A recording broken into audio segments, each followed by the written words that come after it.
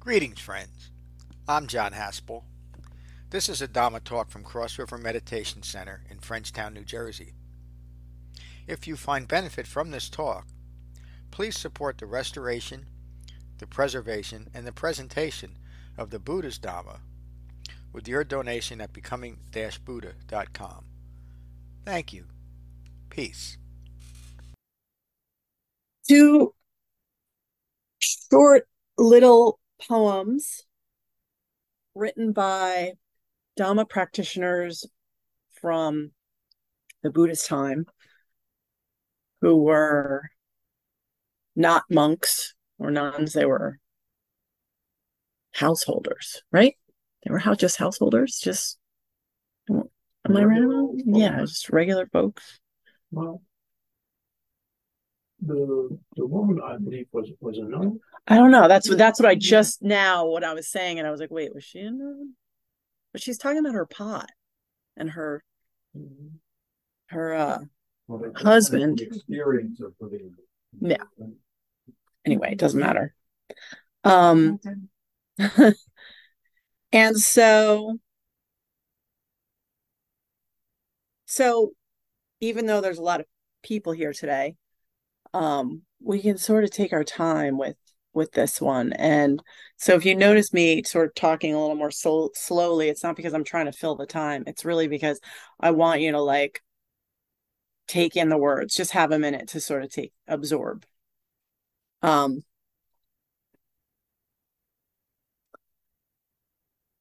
last class, John presented a sutta on the hindrances. And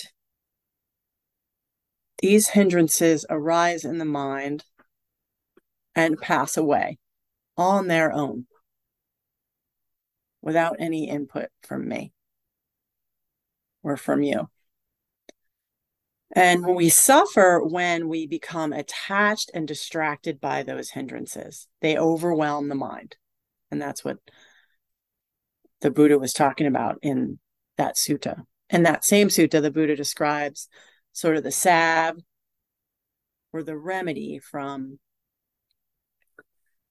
sort of being distracted by the hindrances. He says, in order to abandon the hindrance, develop the 4 foundations of mindfulness. So when we find ourselves or our minds overwhelmed by a hindrance, and then we practice the 4 foundations of mindfulness, we come back to the breath in the body, feelings arising, thoughts arising, and overall mindfulness. Then we experience the hindrance. Let's take ill will, for example. That's one everybody can relate to. One of the hindrances. So, we're laying in bed and All together? No. By ourselves. Great question, John. I'm sorry. Thank you for clarifying.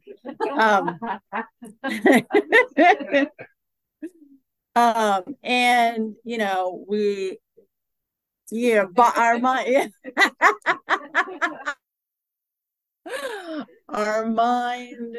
If you guys couldn't hear that, Rom just said, "Damn hippies." Our mind just presents us with a little ill will that maybe we repressed earlier in the day. Something somebody said, and now we're getting angry, and we're like, I really didn't like how she talked to me. I need to I'm gonna have to correct her tomorrow, and then before you know it, you're having a whole conversation with that person in your mind. At 11 o'clock at night, you're not thinking about the air conditioner unit. You're not thinking about your 400 count sheets. You're not thinking about your cat snuggling you. You're thinking about this conversation. You're completely overwhelmed by ill will. If you practice the 4 foundations of mindfulness in that moment and you come back to what it feels like in the body to have ill will, then you come back to what it looks like in the mind to have ill will. And that story, that conversation, even the name and the face, kind of the whole fabrication of it just falls away because now you're focused on the feelings in the body, the breath in the body, and the thoughts in the body. And so the more we practice this, the more space we put between the hindrance and the experience of the hindrance and me, the story of I, the story of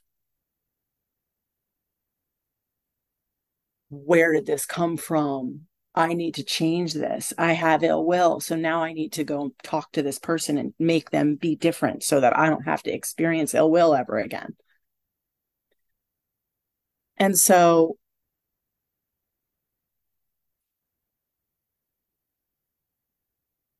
when we take the time to, it's not like we're trying to get rid of ill will.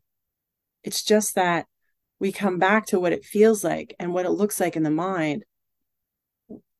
That is the practice of putting distance between me and ill will. Then we're not attaching ourselves to it. We're not defining ourselves with it. And we're not sort of encouraging anatta to take over or ego to take over. So it has less of a hold on us. It's less likely to overwhelm us. So that sort of protect, defend,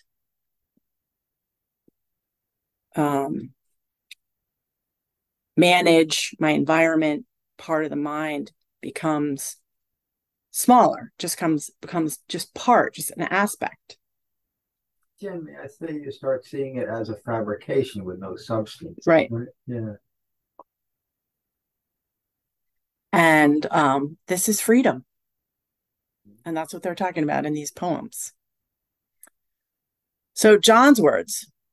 This poem is from the Therigatha. The Therigatha preserves 264 poems of elder monks and is the 8th section in the Khuddaka Nikaya. Well, I guess these are elder monks then.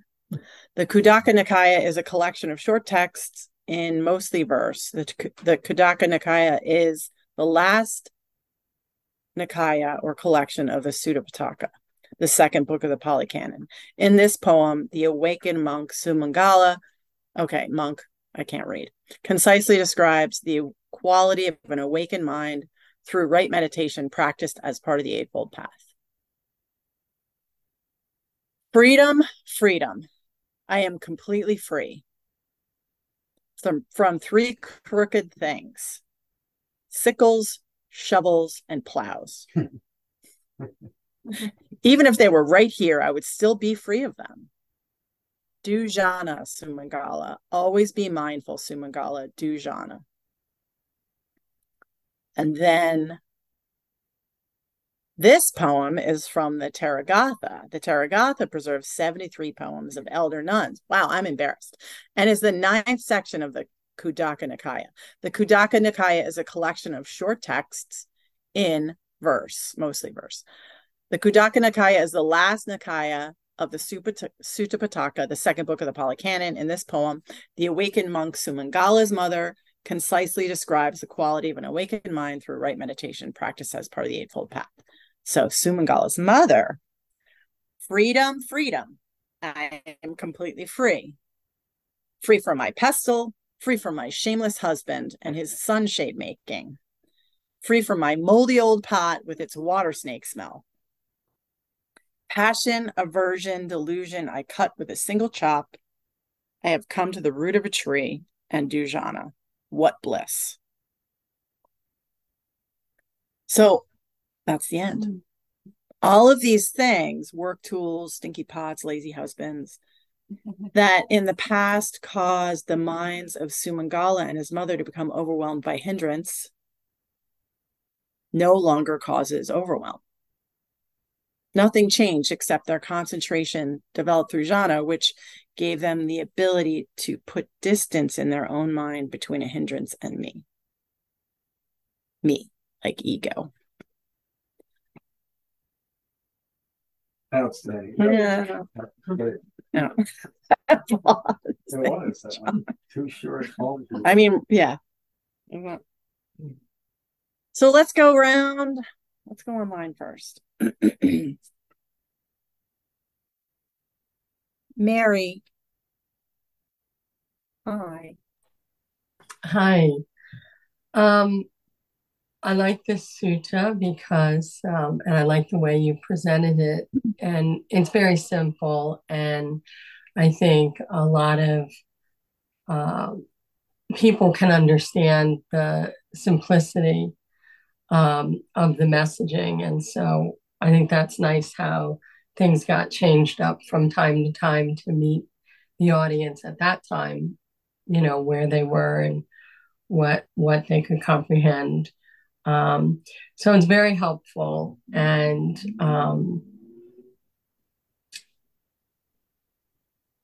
I guess I don't have anything more to say except I enjoyed your presentation of it.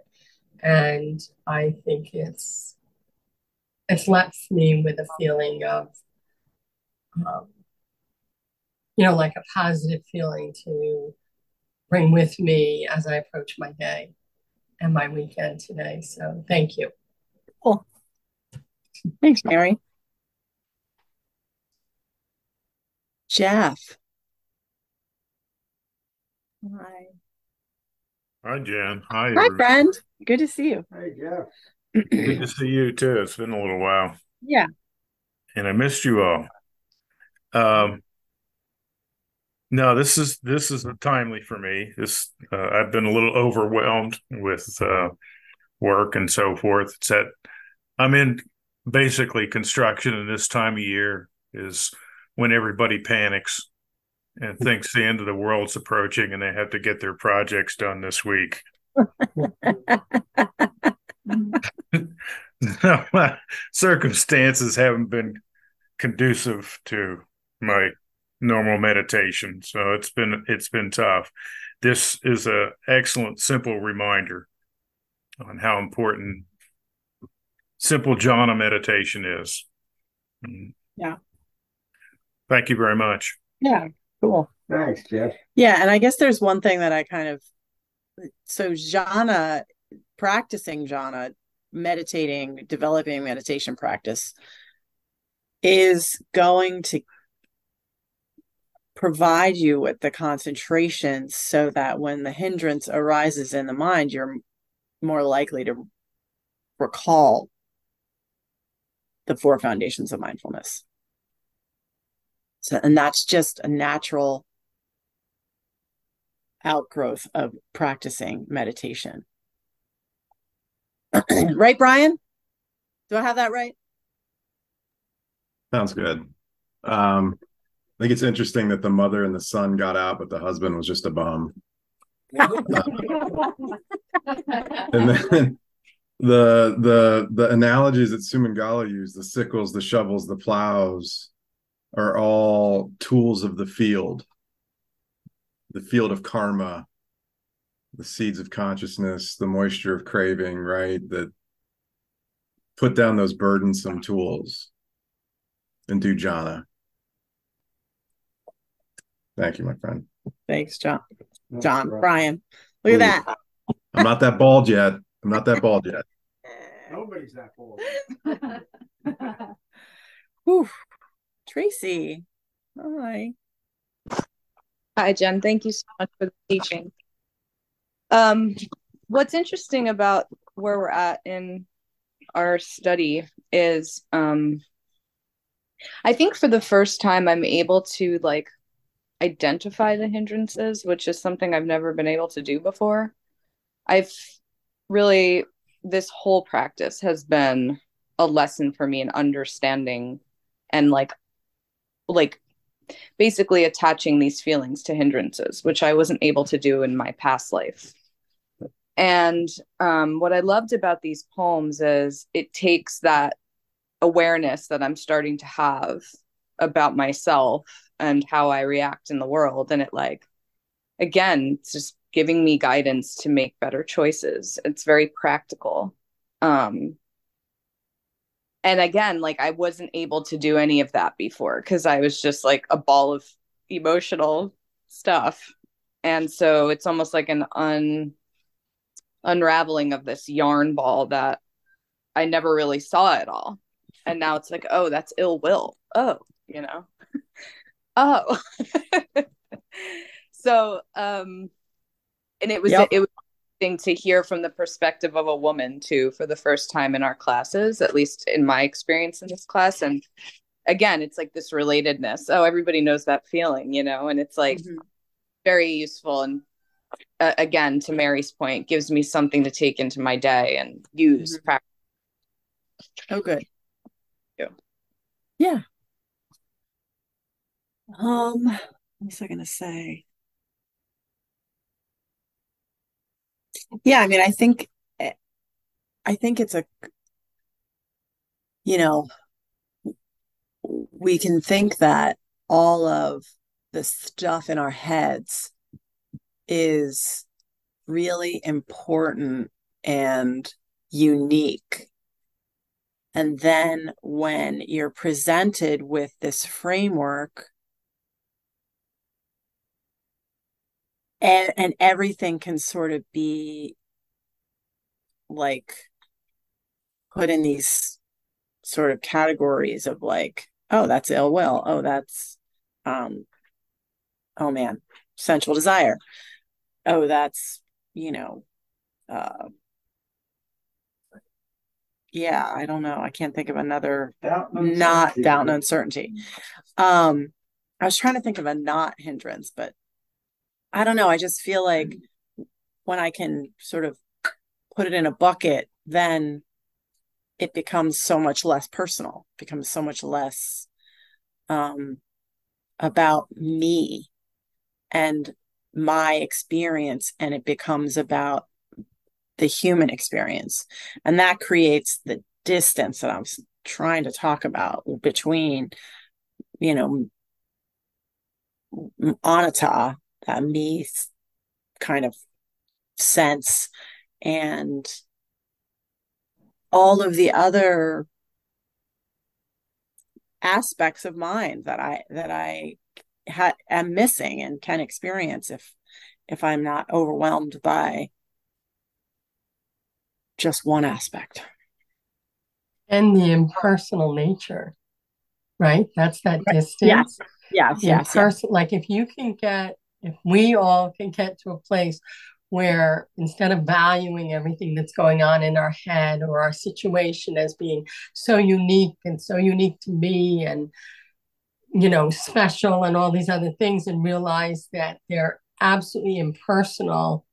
And just when you think or just when you are consumed by all that is exactly when you need the practice the most. Mm-hmm. Thank you. Cool. All right. So now we'll go around the room, see if I can do this. Da-na-na. Let's see. Well, oh yeah, I'm sorry. Thank you, John. No. I'd rather not. I didn't curl my hair today. Too late. You are definitely on camera right now. So let's hear from you, John. My foot right. First, again, Jen, that was just an excellent teaching, and also connecting it so nicely to the hindrances. That's really the whole point. And these two classes together are also the point. It is only these hindrances that we're working with. And there's nothing special about any of them. Yeah. They're common human hindrances. If you got a human life and you don't understand Four Noble Truths, guess what? Your life is ruled by these hindrances until we find out that we're in complete control of them. We can do anything we want with them. But like you said, it's best just to let them be. Take a breath and let them be. And you might do it 3 or 4 or 5 times regarding, say, ill will. Mm-hmm. But the 6th time, it's likely going to be gone. And once it's gone, as the sutta before this said, the Avarana Sutta, once the hindrance is completely gone, it's gone for good. And that's not my words, that's Siddhartha's words, so we can kind of go by it. But it's really true. I like to think I'm such a complicated and deep person, and you know, that my mind is worse or harder than others because it's my mind, but it's not. All of our minds are supple and pure. All we have to do is realize it. These two sutras point to it.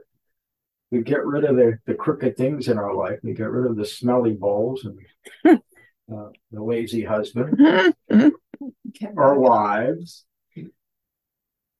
And really what they're talking about, it doesn't mean that we should not be in relationships, but what they're talking about is to not be distracted by them. Mm. So I'm sure Sumangala's mom, I don't know, but she didn't say I left the old bum behind. She just said I recognize him for what he was.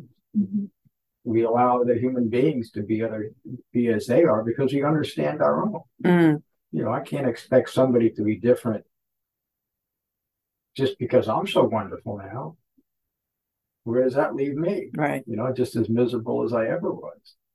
So I honestly don't care about you in that sense. But we also learn to care deeply about other human beings because we understand them. We know what they're going through. And that goes a long way to stopping our hatred of anybody. You know, it just works that way. We recognize a fabrication.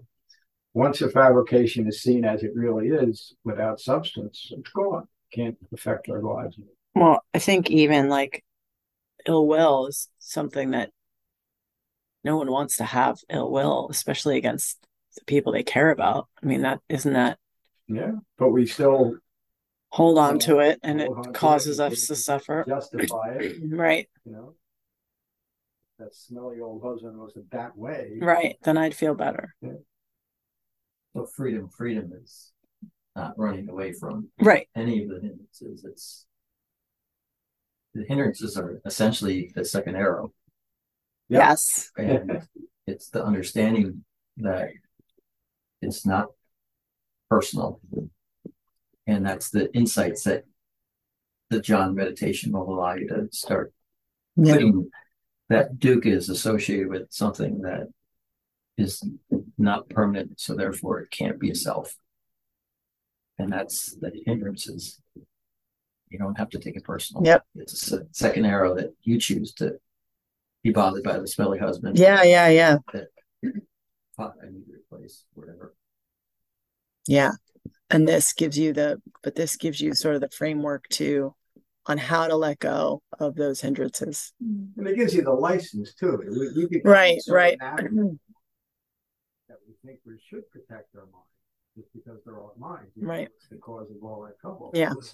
This is Siddhartha from 2,600 years ago saying, look at this stuff. You don't need to live your life like that. You can live it free and liberated with a pure mind. Yep. Being a reference point to what's occurring. David, you got anything else? Since we're over here, the camera.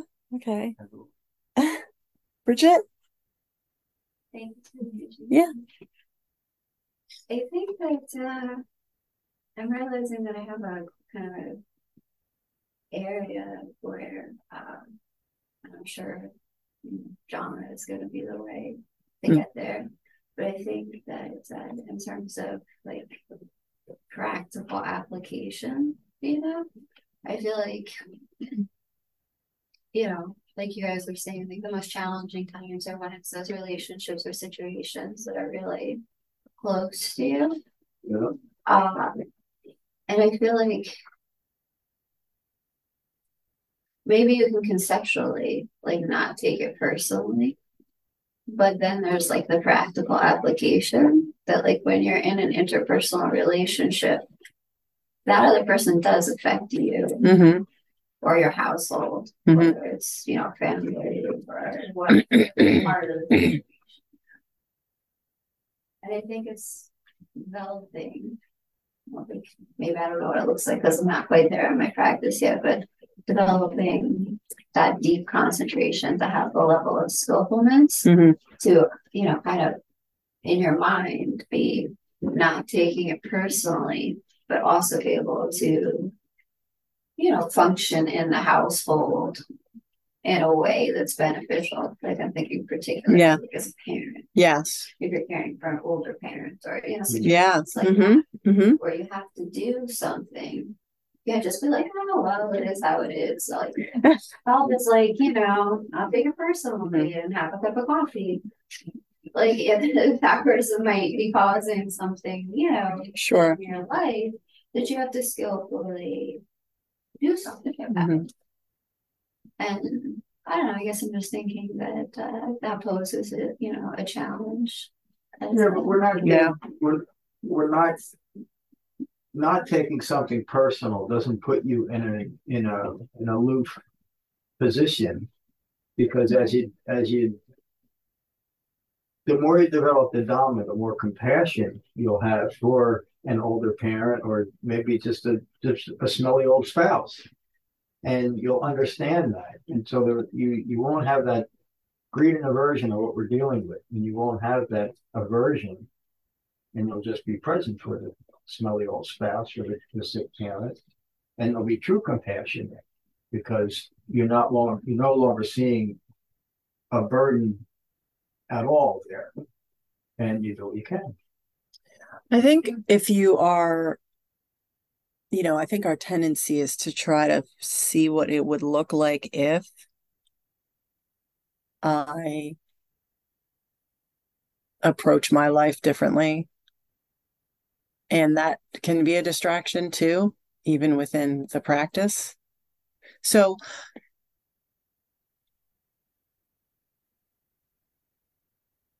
as you experience, again, like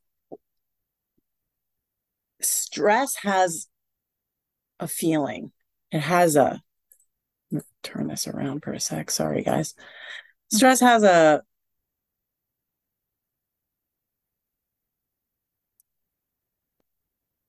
bodily signal.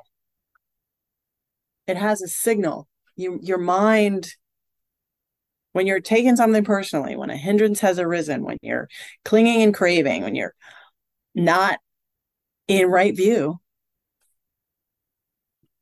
you can feel it. And this practice helps you if you start to feel it. And the minute that you feel it is when you practice the 4 foundations of mindfulness. And it's that. I could be having an argument with you and also recognize the feelings, the thoughts, the breath, and the overall mindfulness in my head in this moment. You can do that. It's an opportunity. Yeah. It's an opportunity. Like if you have 100 of these situations, this practice allows you to have an opportunity to cut that down to 2, where you are going to say, I failed at this. This practice is not good for this situation. Yeah. But I'll take that odd. Yeah, I'll take the 98 times that I see the opportunity and I show wise restraint because of this practice. That's what this is. This isn't a perfect. Oh, right. But I do never be ill will again. Right. But I do think that there's like a, I guess for me, I understand the, that challenging interpersonal time when it feels like it's impossible to practice the Dhamma. Yes, because I have it in my head that I have to be calm and at peace in order to practice. And that's yeah, right. And that's what's wrong. That's not true. You don't have to be calm and at peace. You can be angry as hell and still have wise restraint and still know how your body's feeling, know how your mind is feeling, and know that you're taking something personally. And that gives you so much more skill in a situation to be able to say, I'm sorry, wife. I can't do this right now. I have to step away. I've got too much rage. I'm going to go for a walk. I'm going to come back. We're going to talk about this. We're going to work this out. Or you lose it. And that's another choice. Because you have the programming to be the kind of protective mother that you need to be in any situation. You don't always need to have calm and peace to do that. But this Dhamma is in you. It's with you. And all you have to do is come back to how you're feeling. And then the words will come. That's just like, to me, it's always, I mean, sometimes it's just silence. I'm just sitting there looking at whoever it is in my immediate vicinity that is, part of the story of ill will. And it's always someone that I care deeply about. But your practice also shows up in the amount of time that it takes for you, once you're in like 4-H or right, really seriously pissed off,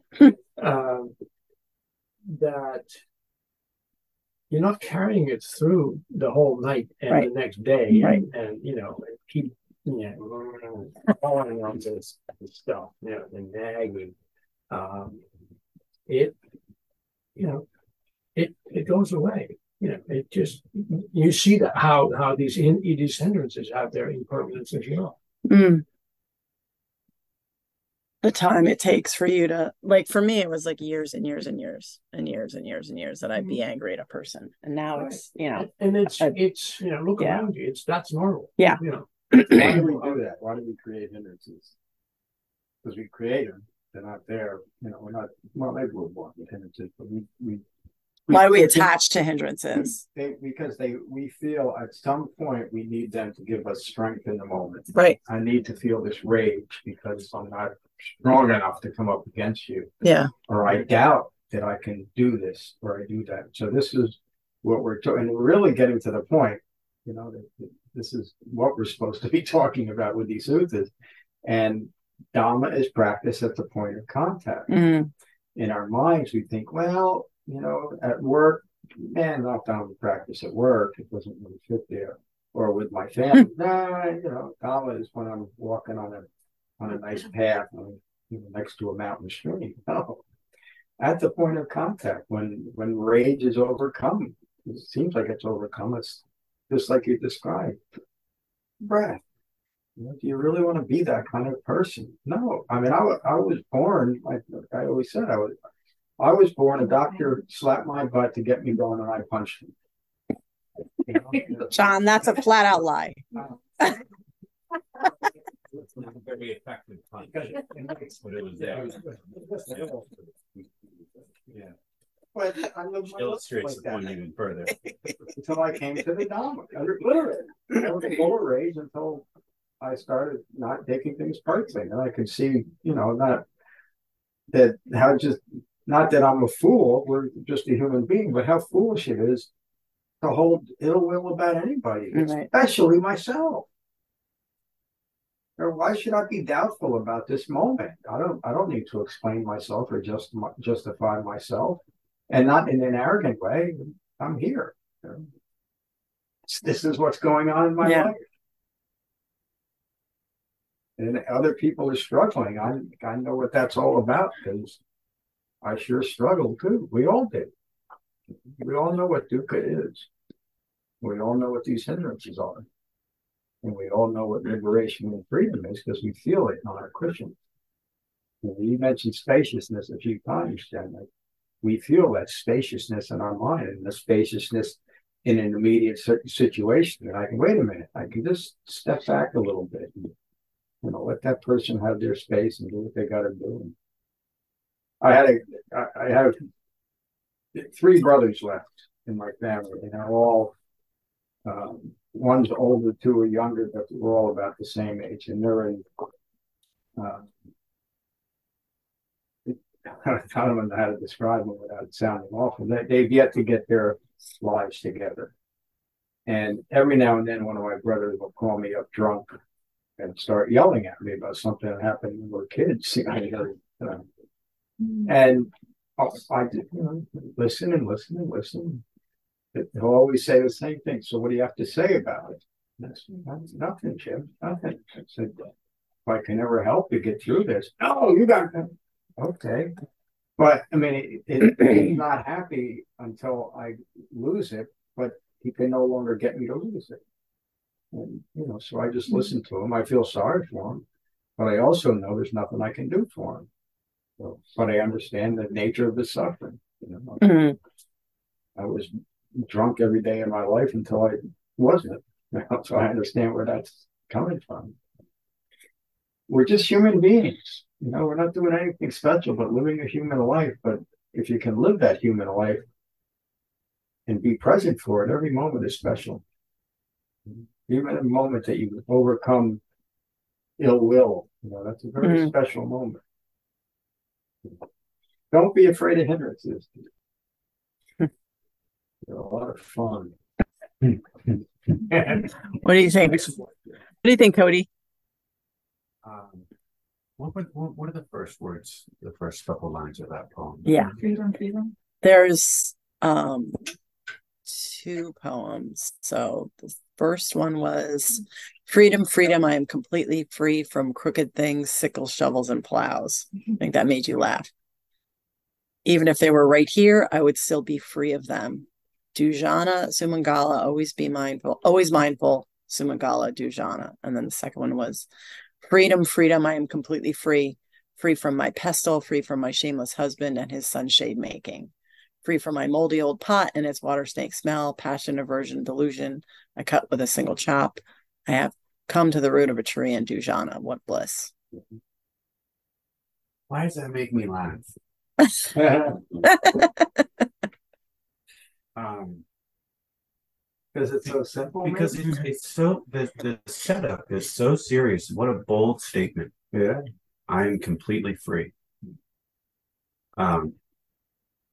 And you're expecting I'm free from, all of the dramatic and serious and personal stuff that we always talk about. It's free from chores. But what is it? I mean, what is it? It is all. It's if we can be equanimous, if we can let people exist in their own space and not need to take that on and internalize their problems and make their problems our problems, make their suffering our suffering. And it is funny, It's funny because it's difficult and we struggle, but the solution, like you said, is just it's that quick, and it's all you don't have to do anything. I've been struggling to confront an alcoholic that lives in my backyard for years. And I keep thinking, without even realizing it, without even really understanding what I was doing, I keep thinking that if I can just get through to him, if I could just make him understand, if I could just say the right words or communicate in the right way, that I could give him this realization that I've had. And what I'm coming to understand is that it's not about me. It's not about my solution, my spirituality, my ideals, my values, because that's what I'm defending. Yeah. Right. And it's an image of yourself that you're defending. It's not right. Something that's based in reality. I'm still going to struggle with this. It's not gone. But the hindrance could be gone. I can't get rid of the alcoholic in my backyard. She needs that stinky pot. She's got to cook more snake, I guess. She hasn't taken the pot out on the backyard and smashed it to pieces, and now she's free, right?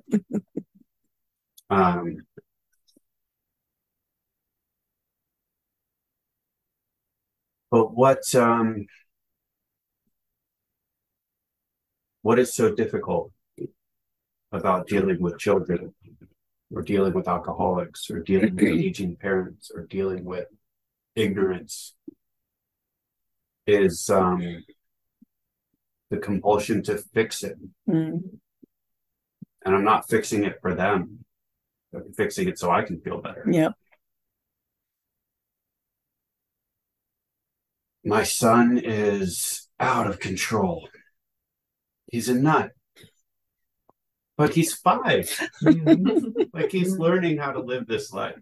Why would he be sane? In what world? Like, it's not a sane world. He's not done cooking yet. Why would he have it all figured out? But I get so upset. I don't know.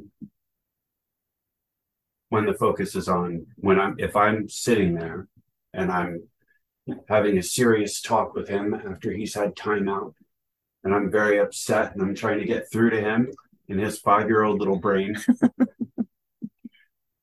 then it's that's about me.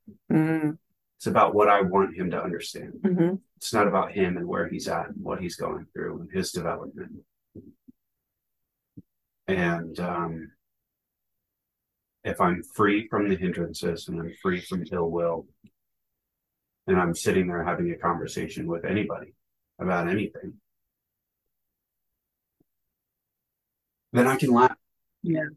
And I can have joy. Yep. And they can be exactly who they are without me having to fix them. I'm not there. Like, I'm not, that's not my life. That's not, but I'd like it to be. But you see it. I can see it. Yeah. Yeah. And it helps. So. I mean, I just want to say that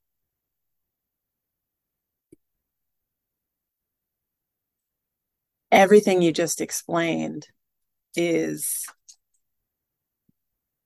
a recognition and an abandonment that is Dhamma practice. I mean, the fact that you can see that you're making it about yourself, that's the Eightfold Path at work. And you don't, it's working. It's working.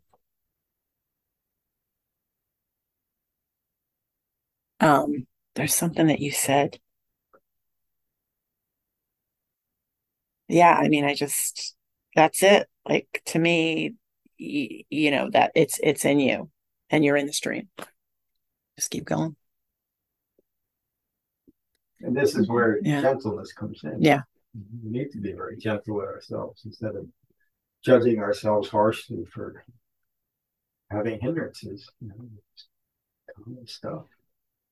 Nothing to them. They're all fabrications. Yeah. As you're learning, you know, it can become more difficult because you start judging yourself again. Yes. Oh, this is not just the practice isn't working. I'm not getting this, right, even though I know it's right. So it should be working. But it's just, again, deepening your meditation and understanding the, you know, core foundations and getting those insights. And it's the insights that will be really the final thing where you start seeing it sticking. Yeah. Yeah, remind yourself that when these things come up, that sometimes when I teach the hindrances, I'll teach the Avarana Sutta and the Bahia Sutta, because the Bahia Sutta is where Bahia learns that this is not me, this is not mine, this is not what I am. So even in those situations where you might even find yourself screaming at somebody, at any point you can say, wait a minute, that's not me. It's not what I am. It's just a fabrication. And it is. You know, is that you? No, of course it's not you. What you are is a reference point to what's occurring, like any human with a pure mind would be, or an awakened human being. But that's where you're going. It's why we call it a practice. there's almost like a in the Course in Miracles, there's a line, and not this has anything to do with it, but it says that this is a period of undoing. Yeah. And especially in the beginning of practice, but really throughout practice, we're undoing what? This fabricated mind. But this mind we clung it together. Form, feeling, perceptions, mental fabrications, consciousness. It's all stuck together. It's our job to kind of see where it comes apart and gently take it apart and leave with what we don't need. Yeah. What's left is an awakened, fully mature human being that's now ready to live their life no matter what happens. And also, then we live our lives in a very gentle way. I mentioned my brother. I didn't have to yell and scream to get him off the phone. I said, "Good night, Chet." What else can I do? I think all of us are talking about the habit of mind of moving into fix, change, solve, manage my environment so that I can feel better. Yeah. And that's what you were talking about with your neighbor, with your kid. And that you see that in your own mind. And and the more you see it and the more you move away from it, the smaller and smaller and smaller it's going to get. That's just part of the practice. Mm-hmm. Dr. Kevin, how's it going? Yeah. Nice to see you here. Thanks for teaching. Great discussion. It's just amazing how it comes out of this little tiny poem. Yeah. Okay, we'll do that in 10 minutes. Yeah. Thought it was going to be a quick class. What Tracy said, that ball of emotions, I think that's kind of all we're talking about. And, I still have that, or I have it again. I think for a while in my practice, I thought the emotions were really diminishing and my calm was, ever increasing. And I don't know what it is. I hung up my stethoscope, I smashed my EMR, my electronic monitor, I'm free. But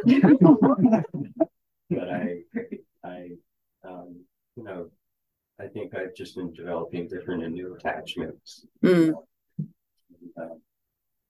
It's difficult to get there, but if we continue to practice, if we keep doing Jhana, then we can find that calm again. We can become free eventually. Yeah. Thank you. Laura. Well, thank you, Jen. And thank you, John, for putting these poems on the website. I like how we heard a poem by Sumangala, the monk, or he became a monk. Yeah. From the Theragatha, and then you paired it with his mother, a woman.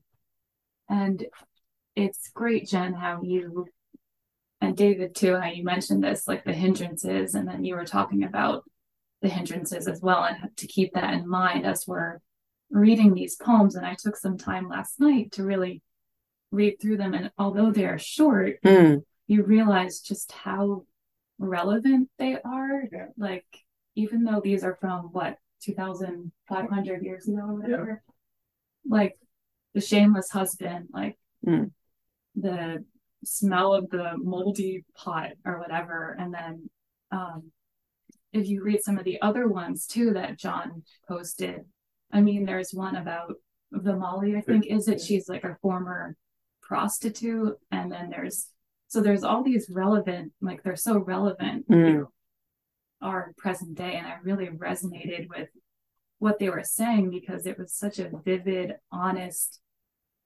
like confession of their hindrances, and that it seems simple, do Jhana at the end, but really that, at least in my practice, I'm realizing that truly is kind of the answer. I mean, you always say, kind of go back to your breath in the body. I was reading through some of them last night, and even the other one that John posted on Sona, she was a mother of 10. She says, I gain the liberation of unity with my body.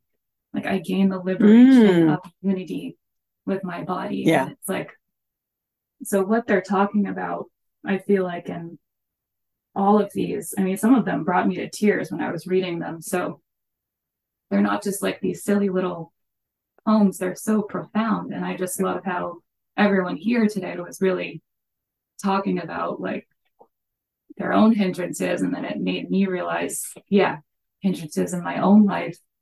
How do I drop that or let go of my persona that I'm like trying to hold up, you know, in my daily life and just be, you know, honest with my hindrances and understand them. So cool. Yeah, I appreciate.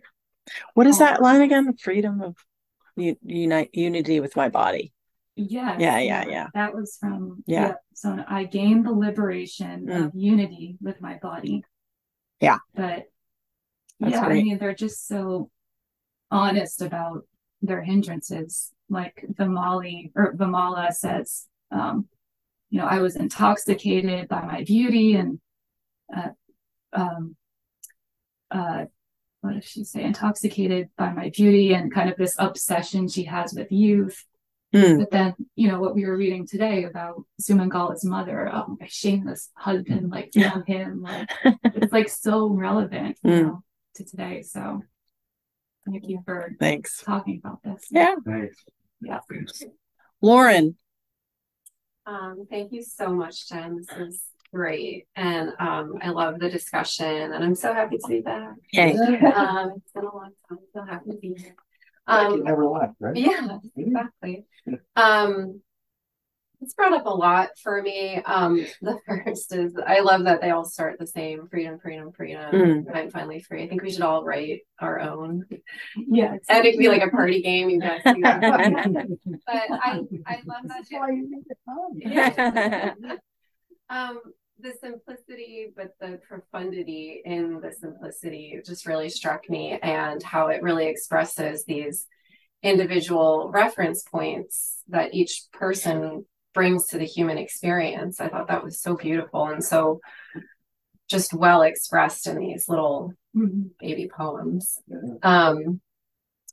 Something else this made me think of was I've heard of the separation between your experience and your reaction to the experience as pretending like you live in the back, or you're sitting in the back seat of a theater, of a movie theater, and watching your life on the screen, and you're just watching it, like watching it happen. You don't need to engage with the actors on the screen. You're just like, wow, this is happening. How interesting.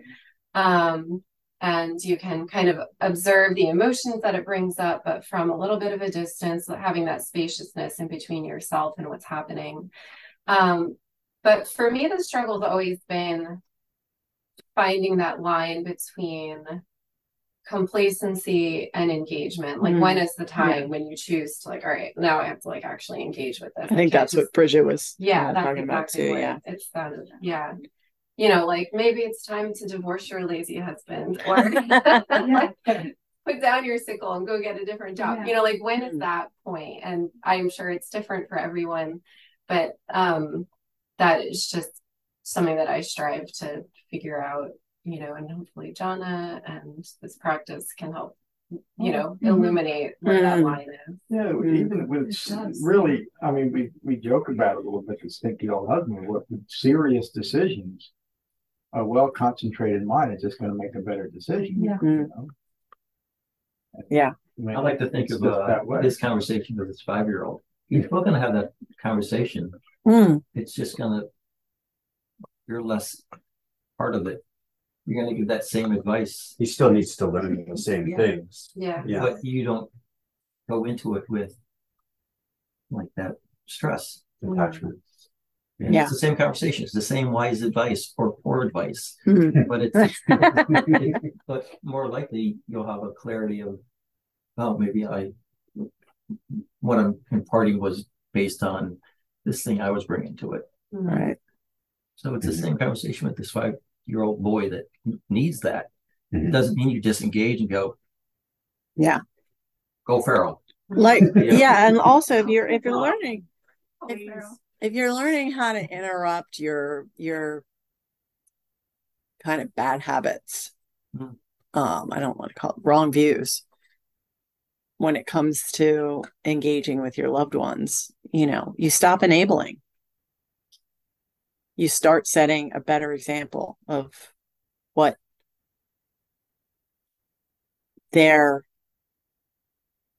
what is going to be a healthy, nourishing existence for them. That is far more powerful than any conversation.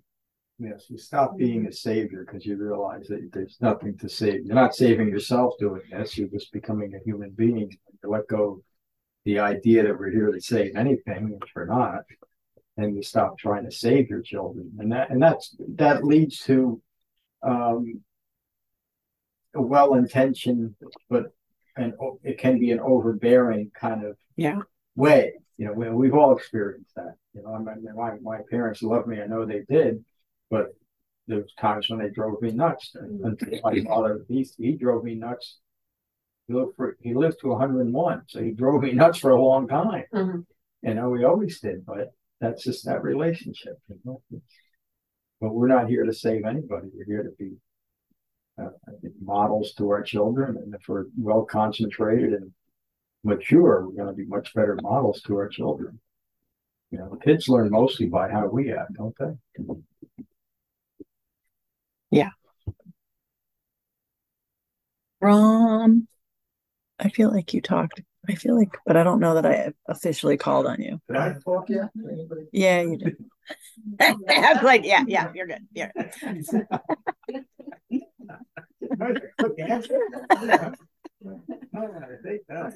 But yeah,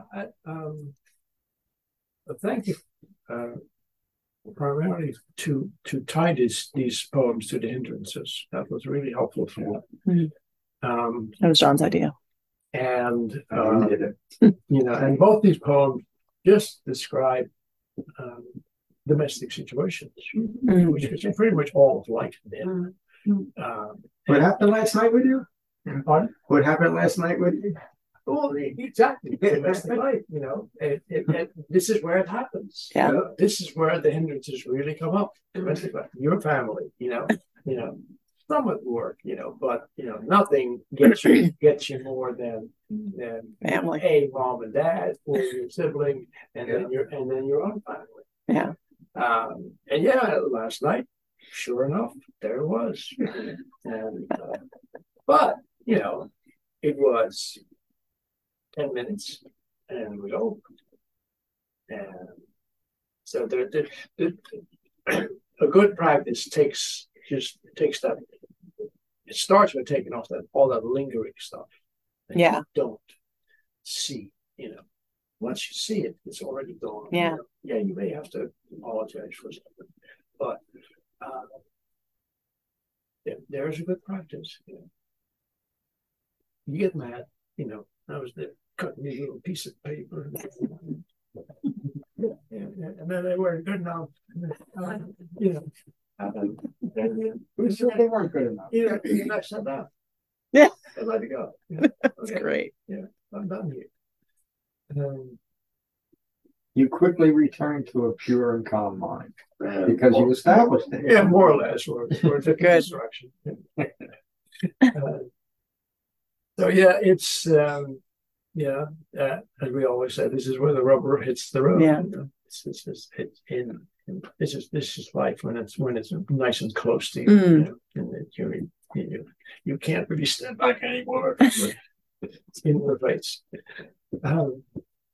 That's wonderful. But thank you. Thank you, Ron.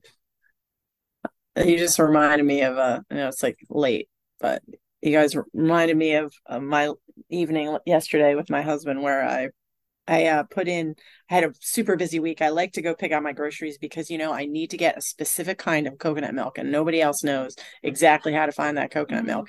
Also, the cans of that particular company are always dented. So I make sure that I examine the can before I put it in my basket. Well, I didn't have time this week to actually go shopping. So I put it in, I did an online order and I put a comment in that said, could you please just make sure that the cans aren't dented? And every one of them was dented. And I'm not there yet, So on my way home, I scheduled to pick it up on my way home from work, and I got into my car and there was crazy flooding everywhere. I don't know if you guys know that. So I was gonna like me not hit my window. And I called my husband just to let him know I was gonna be a little late. And he was like, well, let me go pick up the groceries. I'll just go pick up the groceries. And I was like, really don't want to let you do that because I don't think you're going to be able to do it correctly. You're not going to examine all of them before you put them in the bags, and you don't have the right kind of bags to get them in the car. And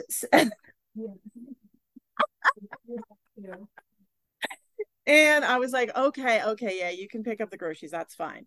And I got off the phone with him, and then I sent him a text, and I was just like, you know what? Can you just make sure that when they put those coconut milks into the bags, that they're not dented, because that's like, my little pet peeve. And he was like, yeah, sure, babe, no problem. And then I got home and I unpacked the groceries, and one of the coconut milk cans was, I mean, it was like there's no way they didn't pick a dented can on purpose. There's no way. There's absolutely no way. It couldn't possibly be that they were just too busy to read the comments. They definitely were trying to make me mad. Yeah, they probably threw it on the ground. So when I got home and I pulled that dented can out of the bag, it was the end of the world. It was the end of the world. I literally picked it up like this, and I walked up to my husband and I was like, seriously? I think I actually felt the universe. I was at home doing something different, but I thought, what's that? And I was mad about it for another 30 minutes. Thank goodness my husband has the best sense of humor. So he just keeps hammering me with jokes. And he was like, why didn't you just throw in the tub? He's like, I don't know why you're showing it to me. It's completely garbage. I'm going to get in the car right now and go fix it. And it was just, but I really feel like if I didn't have this practice, I would not have even mentioned it to him. I just would have stabbed him in his sleep. It just would have been like, you know what? It's not a big deal. It's just coconut milk. And then it would have just been like another thing that I added to like the heap of little tiny things that my husband does wrong, or whatever. So back to your point of comedy. You can laugh. Yeah, and you didn't do all that. You can laugh. Right. You went and you did Jhana. Didn't do that. I'm packing my groceries, man. Oh, but like, yeah, I mean, really, seriously, sometimes it is just getting mad or, whatever. I don't know. I just feel like it. Confession stuff. Anyway.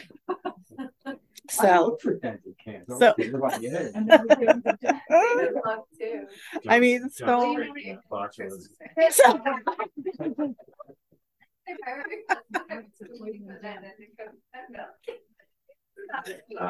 a great idea. I might actually do that for him. It's fantastic. Thanks everybody for listening. Yeah. Supposed to be laughing about this. All right, Karani and Matasuda. You guys are the best. Thank you. Thanks for listening to my mayhem. This is what is done by one who is skilled in goodness and who knows the path of peace. They are able and upright, straightforward and gentle in speech, humble and not conceited, contented and easily satisfied. They remain unburdened with duties and frugal in their ways. They are peaceful and calm and wise and skillful, not proud or demanding in nature. They do not do the slightest thing that the wise would later reprove. They are always mindful that all beings be at ease, whatever living beings there may be, whether they are weak or strong, omitting none, the great or the mighty, medium, short, or small, the seen and the unseen, those living near and far away, those born and to be born. They are always mindful to not deceive another or despise any being in any state. They abandon anger and ill will with ease, never wishing harm upon another. Even as a mother protects with her life her child, her only child, so with a boundless heart the wise disciple cherishes all living beings. They radiate kindness over the entire world, spreading upwards to the skies and downwards to the depths, outwards and unbounded, freed from hatred and ill will. Whether standing or walking, seated or lying down, freed from drowsiness, they maintain refined mindfulness. This is said to be the sublime abiding.